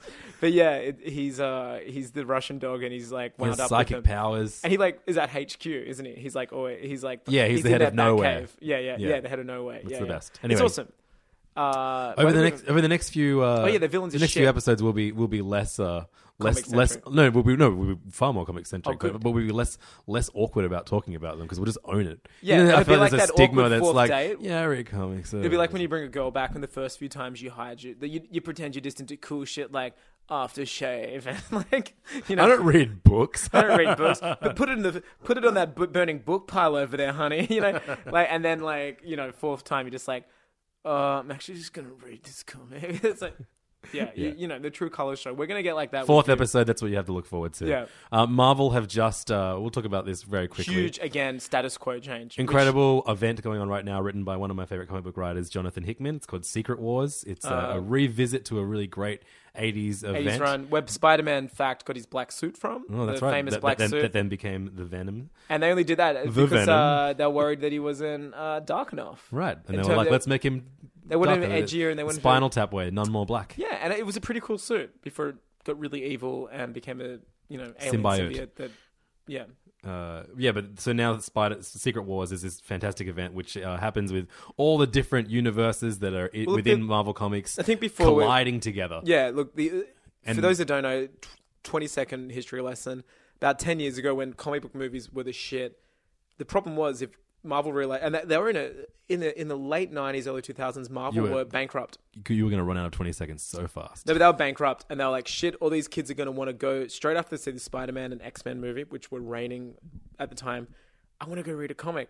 They'd walk in there, they're up to volume 24, issue 633. Yeah, it's like scratch their head, none of the characters. Died 12 times. Yeah, and then, so how do we come up with it? Let's just start a new universe. Has nothing to do with the classic comics that your grandpa's Civil War Spider-Man comics, but these are we call it the Ultimate Universe. And look, Peter Parker doesn't work for the Daily Bugle. He's the he's not the photographer. He's the webmaster for it. You know, it was like kind of retelling, and a much more. It was like around 2000. 2000, 2000, and so they relaunched it. Brian Michael Bendis launched it with Spider-Man, which to this day is still going. Just stopped. So basically they started they called it the Ultimate Universe, and they had a new relaunched X-Men, a new Spider-Man, a black a new Nick Fury, all these Avengers, new things. Yeah. Funnily enough, all of the ideas from the Ultimate Universe, so many of them have made it into the cinematic universe now. Absolutely. So it's kind of funny because Nick Fury, Samuel L. Jackson, Eye Patch Bro. There's a scene in the first they call it the Ultimates. No, this is from like 2004 that Mark Miller wrote. And this is their Avengers. And all the Avengers characters are saying like, oh, if they made a movie about us, who would play you? And then Nick Fury says that's easy, Samuel L. Jackson. And then Samuel L. Jackson did play him. Prediction, crazy. Bitches. Yeah. And that's why there was, and look, and I think it's a lot of, they needed that 10-year gestation period. They were like, look, we need these new fans coming that's going to support the films. Now they'll know the characters. Now let's destroy it all and just make it one big happy universe. Well, yeah, so you had the ultimate universe and the regular Marvel universe and every other little universe that exists in the comic world. From a spin-off, like an Old Man Logan. They're all colliding with each other. All those universes have ended, and now there's like this weird event, which is a big mishmash. Battleworld. Mishmash of different universes called Battleworld, and once this event is over, then you're going to have a more it's a nerd's wet dream. streamlined. It's like Royal Rumble. It's when all of your wrestlers come into. It's like when you play Mortal Kombat and you've unlocked all the characters. Or you know what it's like. The ill-fated Mortal Kombat versus DC. It's like just getting your favorite toy. No, you know, it's getting your favorite toys and just playing them together. What other things is it, Angus? Just list 10 more. I'm just looking at things in the room. It's like have you ever like put a burger on a pizza and then put ice cream on top of it? It's a turducken of It's like comics. have you ever like put your bed sheets on the couch and then slept Made on the television? It's that. It's that. But yeah, times 100. But it's a real fun way of them going, let's consolidate all these universes and start fresh again. And it just leaked all of the new comics that are coming out of it. And I just want to say 1/4 of them is Spider comics. Yeah, well, I guess they're extremely excited about the Sony deal. That means that, and I'm pumped about that because it's like, as I pointed out to you earlier today, there are no Fantastic Four films, Fantastic Four comics, which is like the oldest superhero fan, like one of the Marvel's the Starship oldest. Marvel titles. Gone, doesn't exist. All the characters are within the comics somewhere, but they're like fucking Inhumans now. Well, no, yeah, the Thing is in Guardians of the Galaxy. Human Torch is in Inhumans. And I don't know whether Mr. and Mrs. Fantastic are, but I think they're separated. Yeah, they're separated. Even divorce happens in comics. But I'm very excited. There's one X-Men or something like. There's about 6 different X-Men comics. Oh really? Yeah. Oh, there's a Wolverine. And then there's a few Wolverines. But then there's Extraordinary X-Men, Uncanny X-Men, X-Men, and I don't know. You're a few right. different things. I stand corrected. But there's so many Spider-Man. There's Spider-Man, which is we'll save Miles for that. There's Amazing Spider-Man, Sinister Silk. I don't know about Silk. Like I actually don't know about the character Silk. Silk. New character.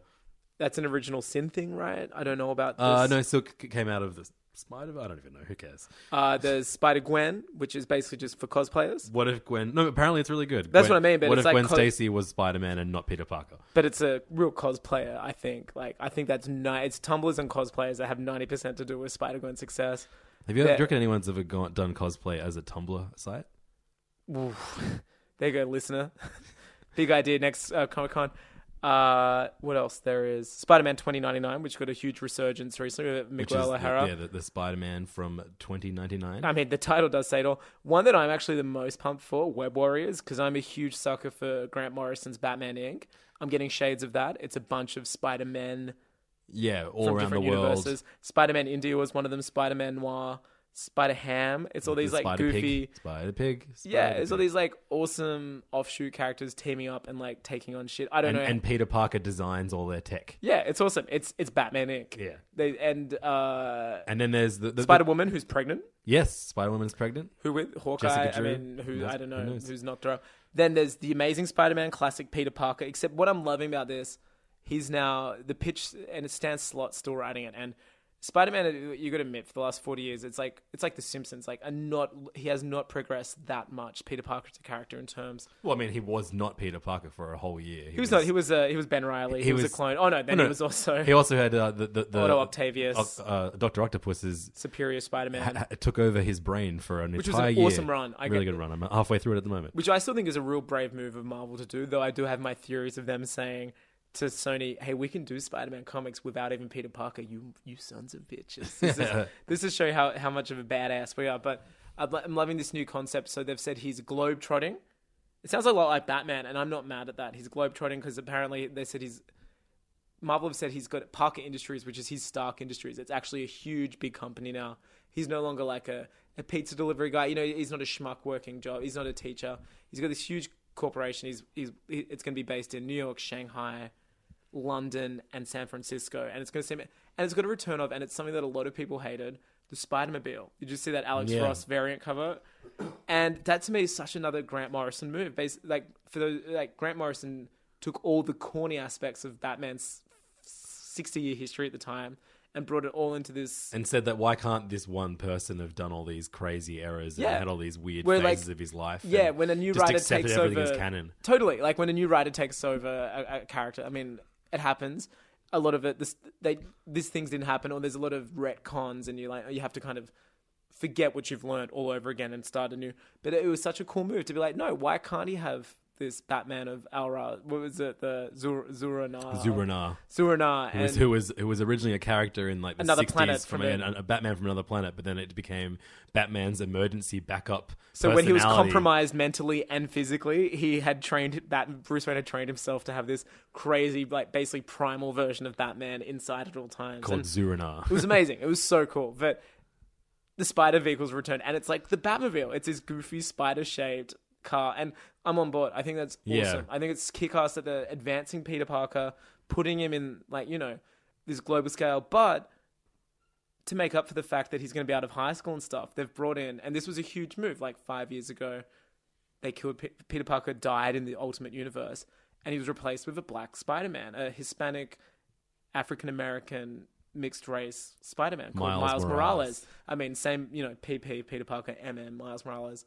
Checks out, quite a similar That's character. all you need. Quite meek. All you need is matching. You need. Yeah, it doesn't matter who your parents are. Matching first and second names, and then you need to be bitten by a spider. Voila, Spider-Man. Voila. And the big news is he's now part of the main Marvel universe. He's been plucked from Ultimate. He was such a huge hit. One of the few things that survived the Ultimate Universe, as far as we know so far. Yeah. And he's going to be in the main universe with his own comic, still written by Bendis. Yeah, which is huge. And he's going to be, I guess, the main Spider-Man of Well, New he's York. going to be the high school Spider. There's going to be Spider-Man, that's him, and Amazing Spider-Man, which is Peter Parker. So sorry, white guys are still more amazing, apparently, than mixed race Spider-Man. But that's Marvel's decision. One day. But I like the fact that, and they will be featuring in each other. So it just takes me back to that Morrison era of Batman, where you'd have, you know, remember when Dick Grayson was Batman and Bruce Wayne was Batman? There was concurrent Batman, and they were both dealing with separate. Dick Grayson looked after Gotham, and Bruce looked after kind of, and I think that's awesome. And I think it's so obvious. I've seen it before, and I loved when it happened before, and I'm just really pumped they're embracing that. Yeah, totally. I mean, and why not do your own version of something? And as a Spider-Man fan, I felt for the last few years like we were getting the short end of the deal Spider-Man was basically because of the films, because Marvel did not have any kind of filmic say, and that's where you got to admit that's where their money's at. Disney is. They actually, the last few years has really seen them do lots and lots of different Spider Universe books. Slot was cool. Spider-Universe was Spider Island. No, but I mean also like just different series. So like you had the Superior Foes of Spider-Man, which you're is right. They're experimenting with stuff, but Venom, I mean a lot of it Carnage, was removed from the day-to-day Peter Parker thing. Sure. And it was kind of, maybe it was them testing to see what they could do with or without Peter Parker. Yeah. I'm just glad he's back. I'm glad he's Spider-Man. Your boy's back, bro. Don't worry about it. My boy's back, and he's rich. He's brought Miles with him. He's brought Miles, and I'm super pumped by that. There was some people getting pissed off too that they had to get another white guy. It's guaranteed that like any comics decision is going to be met with thousands of angry people on the internet. Totally. I'm on board. I'm loving it. I'm even more on board with my favorite current comics writer, Jason Aaron, has chosen to write the first series he's gotten in a long while of Doctor Strange, which is one of the next big Marvel properties that they're making a movie out of. Yeah, Benedict Cumberbatch. But you got it. Benedict will be playing. He's going to be playing the Good Doctor, who has not had his own solo title for years. He's had like little mini series here or there over the last decade, but nothing for a long time. So. Jason Aaron is an incredible writer. He's currently writing Star Wars and he's writing Thor. His Star Wars run, like this is, back in the Marvel zone. The best thing about Disney's acquisition of Star Wars has been the amazing run of comics. I'm not going to speak about it today. It has been a delight. Might I say, guys, it has been a delight to read your comics. Angus is salivating. Yeah, it's awesome. I mean, I'm a big digital comics guy, just out of... He just loves Angus. Your boy, I love my boy HD. Loves tech. I love my Retina, but I'm I go in weekly to my local comic book shop and I pick up the physicals for all the Star Wars comics. I just as a Star Wars nut and a Marvel boy, it's perfect. Jason Aaron's writing the main Star Wars comic for Marvel, which is really great. It's awesome. 6 issues in. It's set between A New Hope and Empire Strikes Back. It's brilliant. He also has one of my favorite titles over at Image called Southern Bastards. Probably my favorite comic from last year. I've still got issue 1. I picked that up when we went to Free Comic Book Day last year, so I haven't read it. Highly goddamn recommended. Real good? Yeah, incredible. Cool. It's set in Alabama. It's about football and barbecue, and you, as a Friday Night Lights fan, as a Friday Night, I was about to say, you would actually really enjoy the Friday Night Lights comic I never had. And it deals with race issues while not being on the. It's very dark. It's great. Yeah, he also wrote a really great mini for Icon last year called Men of Wrath, which I'd highly recommend too. Oh yeah, if you were taking notes of what comics to read. But yeah, I think I can't think of anyone writing for Marvel right now who could do a better job. Anyone writing comics right now that could do a better job of dealing with Doctor Strange. So you pumped he got it? Yeah, I mean he's been incredible. And one of my other favorite writers, Jonathan Hickman. Yeah, he's going. He's been doing the Avengers comics New for Avengers. The last few years, and he did Fantastic Four before that. He did Fantastic Four in FF in the lead up to the Marvel Now. And then when Marvel Now happened, he did Avengers and New Avengers, right? Yeah, and they're both been it's almost like a kind of concurring story from following on from and they're basically Four. the fallout of this stuff. Yeah, so and he's writing Secret Wars right now. It's been the result of the status quo change. Yeah. But he wrote an incredible Doctor Strange. He was part of the New Avengers team, and I feel like Jason Aaron's going to be influenced by that. Man, you got to read Secret Wars just for the take on Stephen Strange. The dynamic between Doctor Strange and Doctor Doom is just one of the most fun things to read. Spoiler alert: he's in charge, right? Basically, he's a god in this. I mean, yeah, for one reason or another, the universe that the Marvel currently is at the moment was created by Doctor Doom, and he is the god that looks over all. It's amazing. It's fantastic. We'll talk about it in depth once the series finishes, I guess. And I'll read it. Force you to read it. We've been talking for a long while. It's a long episode. Yeah, this is real comic-y. Sorry for you True Detective fans. That's the only reason you Should we touch on some games we've been playing lately? Yeah, just let's end on a video game note. So I know you picked up Woolly World. Yoshi's Woolly World. I've been playing a very adult game. It's rated R. It's pretty hectic. It's dark. You play a dinosaur. No, sorry, a dinosaur made of yarn. Yeah. I saw you got the amiibo. As we know, we have different. It is the most adorable game that's ever come, and it's Nintendo have been putting out those adorable games for a while, but it's only in the last couple of years that we've been seeing them in HD. Yeah, and it makes so much difference. It's just this incredible game. Yoshi is the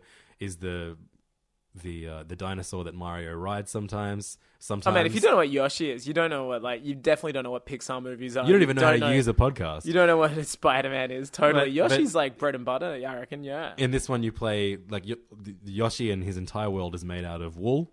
It looks, and I hate the word, but it looks charming. It's incredible. The trailer, you hate the word charming? To describe a game or something that's cute, it's just like really lazy, I find. Yeah, sure. It's like when you have a troubled character and you don't say, you just go, they have issues. Or when you have a damaged character and you put damage on their forehead. Yeah, exactly. It's just, but it looks amazing. It looks beautiful. It actually looks like wool. And shout out to Nintendo. In the scorned digital event that you and I scorned, one of the coolest moments I found though was when they spoke to that female, I forget her name, but she'd been designing all the yarn Yoshis. Yeah, one of their staff actually knitted a stack of which was the inspiration for the amiibo and the game set. I saw that was like awesome. You get these really cute wool toys, which my son just like puts in his mouth now. Does he really? Yeah, you can either scan them on your gamepad or you can put them in your mouth. It's perfect. Yeah, it's great. Yeah. Very so many different. So have you been playing it? Is it as good as Yoshi's Island? It's adorable. It's like the most. It's the sweetest game, but it's also. Is it challenging? Dude, it's really hard. Like, are you a Yoshi's Island fan? You can smash through all the levels and get through it pretty quickly, I guess. But if you actually want to collect the 3 coins, etc. Well, no, yeah, you collect like 5 like balls of wool throughout each level, and then they unlock like a different design of Yoshi. And it's, I don't know, that's incentive for me to do it more. And then if you collect the little flowers, you have to collect 5 of those, and they unlock an extra level. How's it compared to like the other big first party platform there, Mario U? I prefer it. Yeah. I mean, it's if you like platform games, it's one of the best. I love Yoshi's Island was out massive, and I mean, it was such a weird game. It shouldn't have worked. It was a prequel, which everyone forgets. It was a sequel, also. It's Super Mario World 2, Yoshi's Island. Yeah, it's such a weird game. But people love it, and it's amazing. And the animation is beautiful. The art style was. It was probably the first game which I can remember, like first mainstream game, which said. Back then, it was all about. I remember the Super FX chip was out and it was about having 3D graphics. Totally. Donkey Kong Country was out. It was all about showing off 3D graphics. But I remember like Nintendo made a conscious decision to say, yeah, they did use the chip. That's right. But they were like, you know what? We're going to do something like esoteric, like left of whatever. We're not going for like hardcore graphics. And I think that was like that's still them now. I mean that kind of sums up what they're all about. But it was so good. It was like, and the idea of that, it looks like pencils. It's like kids' crayon drawings. And or now something. 20 years after that, we've got knitted wool. Thank you, 3D graphics. But man, like just getting some of these the collectibles is so hard. Like really? I'll die. I'm glad it's challenging. And Nintendo are such dicks now because if you die like 4 times in a row, they're like, you can just enable the really simple. If you put this onto when did they do that? Was that for like 3-year-old mode? You'd be able to get through this easily. I'm like, no, I want to do it the right way. Really I'm a condescending. man, damn it. I'm an adult. What game was that? Was the first time they did that Mario Galaxy 2? Yeah, I think so. Yeah, I get why they do it because I mean, like kids are playing these games, and if a kid dies fucking 10 times in a row, they're just gonna be like, "Fuck this game! You don't die in Angry Birds." But I find it condescending as a 30-year-old. I'm like, don't you tell me about the setting? Look, Mum.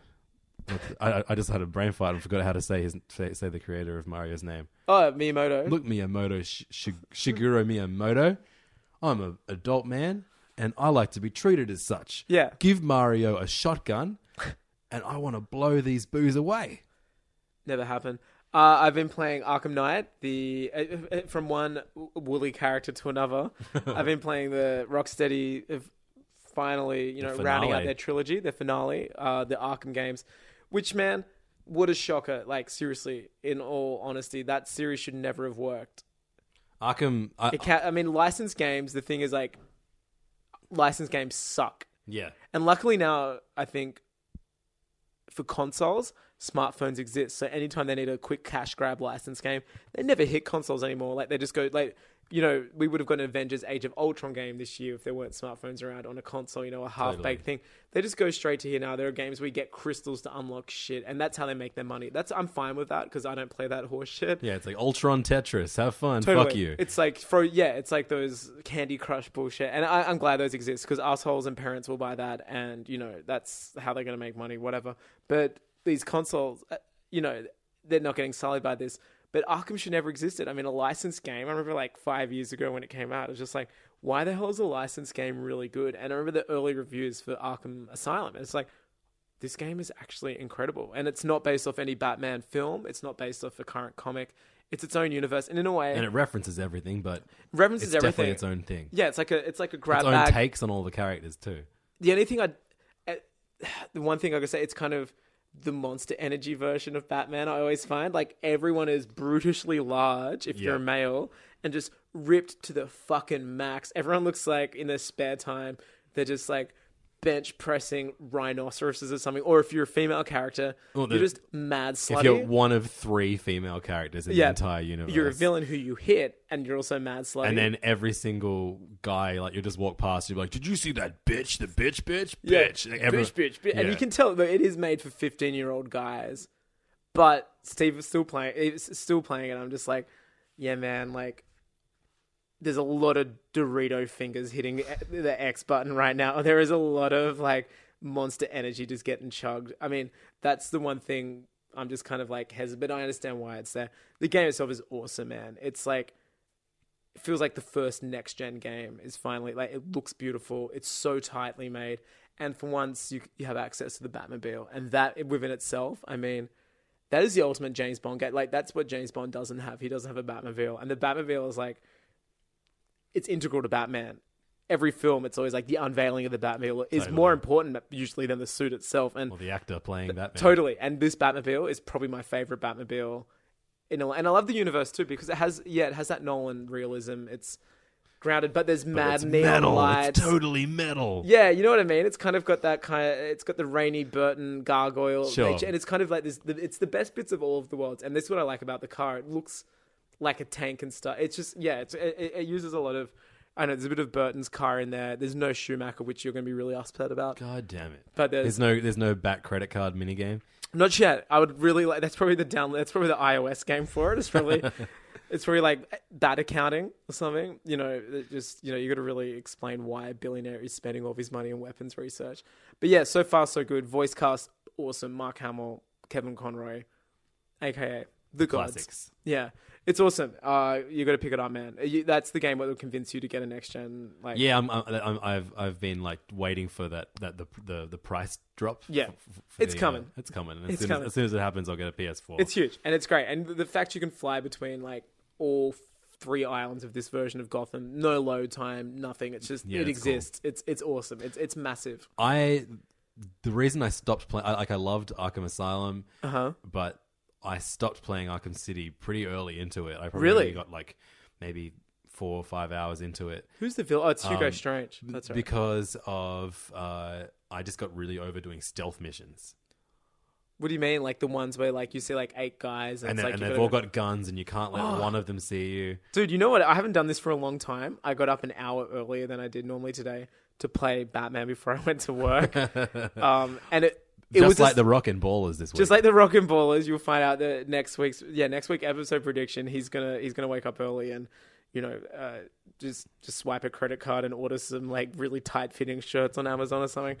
But yeah, man, it was a stealth mission, and I was so into it. Like I don't know, they've probably advanced a lot more. I do remember probably having some like, oh, I've got to do this. But now there's this cool feature where I have a gadget, and so in this game series, the Joker's dead. Ooh, whatever. I don't care if you're upset. If you don't know that, spoil it. So Harley Quinn's kind of picked up his army, his thugs. Right. And I've got a voice recording of her, and I've can modulate that and give people instructions on their headsets as her. That's cool. So while they're standing around, I'm like, I've got to get in this door here. So I'm way up above, looking down at a group of thugs who have guns. And as we know, Batman is Columbine really did things for Batman. He's very anti-gun. He's not a big fan at all. So I'm giving these dudes who have like massive rail guns and shit, I'm like, go over there and look at this thing. You give them instructions and they go and do it.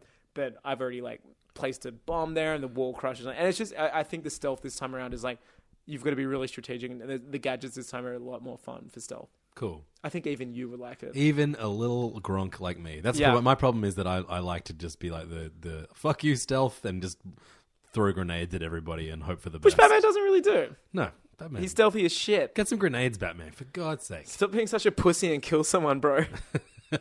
Well, I mean, he has a tank that shoots tank bullets. Well, no, the other things are drones. They make it explicit. So you're fighting all those tanks in the game. There's nobody in them. They're controlled by this new villain, which DC have been on board with creating, called the Arkham Knight. And he's kind of like this anti-Batman. He's kind of like Bane in the military sense. Bane was a robot. He's like, there's a guy underneath there, and the whole thing right now is like, who is he? I've got my theories. I won't say them yet, but I got a few ideas. Is it CIA guy? CIA guy after all those hearing problems of him yelling on the plane in Dark Knight Rises. Finally got his ears clean. He's got this cybernetic helmet which helps his hearing. He's got infinite belt buckles so he can just loop his fingers through at all times. And everyone's a big guy. Let's end on the best note you possibly can. Whenever you reference CIA guy and a big guy for you, doesn't get any better than that. It's a big note for you. We'll be back next Thursday. What do we got? What will happen? Well, we've got a new episode, True Detective. And I'll be doing some cool burps like that again next That's week. That's a new segment. After I fill you in on ballers, Levins will be filling one on burpers. Yeah. We'll be back next week. Thanks for listening. Levins, thanks for listening. You can catch us on Facebook, facebook.com/HeyFamPodcast. Email us. And if you've got any suggestions of things that you want us to kind of maybe, something you think would like after these intimate 2 and a bit hours you've spent with us, and say, maybe Levins would like this comic, maybe Angus would like this comic. Let us know. We want to hear this stuff. Hey, man, let's wrap. Hey, man, do a Simpsons commentary. HeyFamPodcast@gmail.com is our email address. Even if you want us to just if you see something coming up in the future and you just be like, hey, can you just... I'd love a Hey Fam approach. Don't please don't go near that. And we will go through it. and we'll consider it. We'll weigh up the options. Yeah, we'll see it. We'll see what your online presence is like and whether you have any influence. This guy's not really the biggest influencer. If you're an influencer, we're not going to do it. If you're not an influencer, we'll be like, man, we're doing it. And we're going to say, fuck you. Also, there's no such thing as bad press. Peace.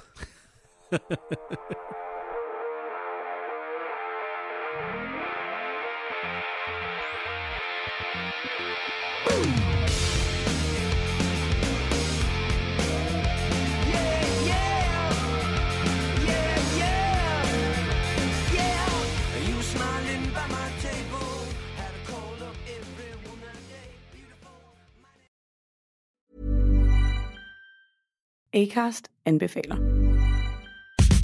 Mit navn er Anders Morgenthaler. Over for mig sidder Roald Bergmann.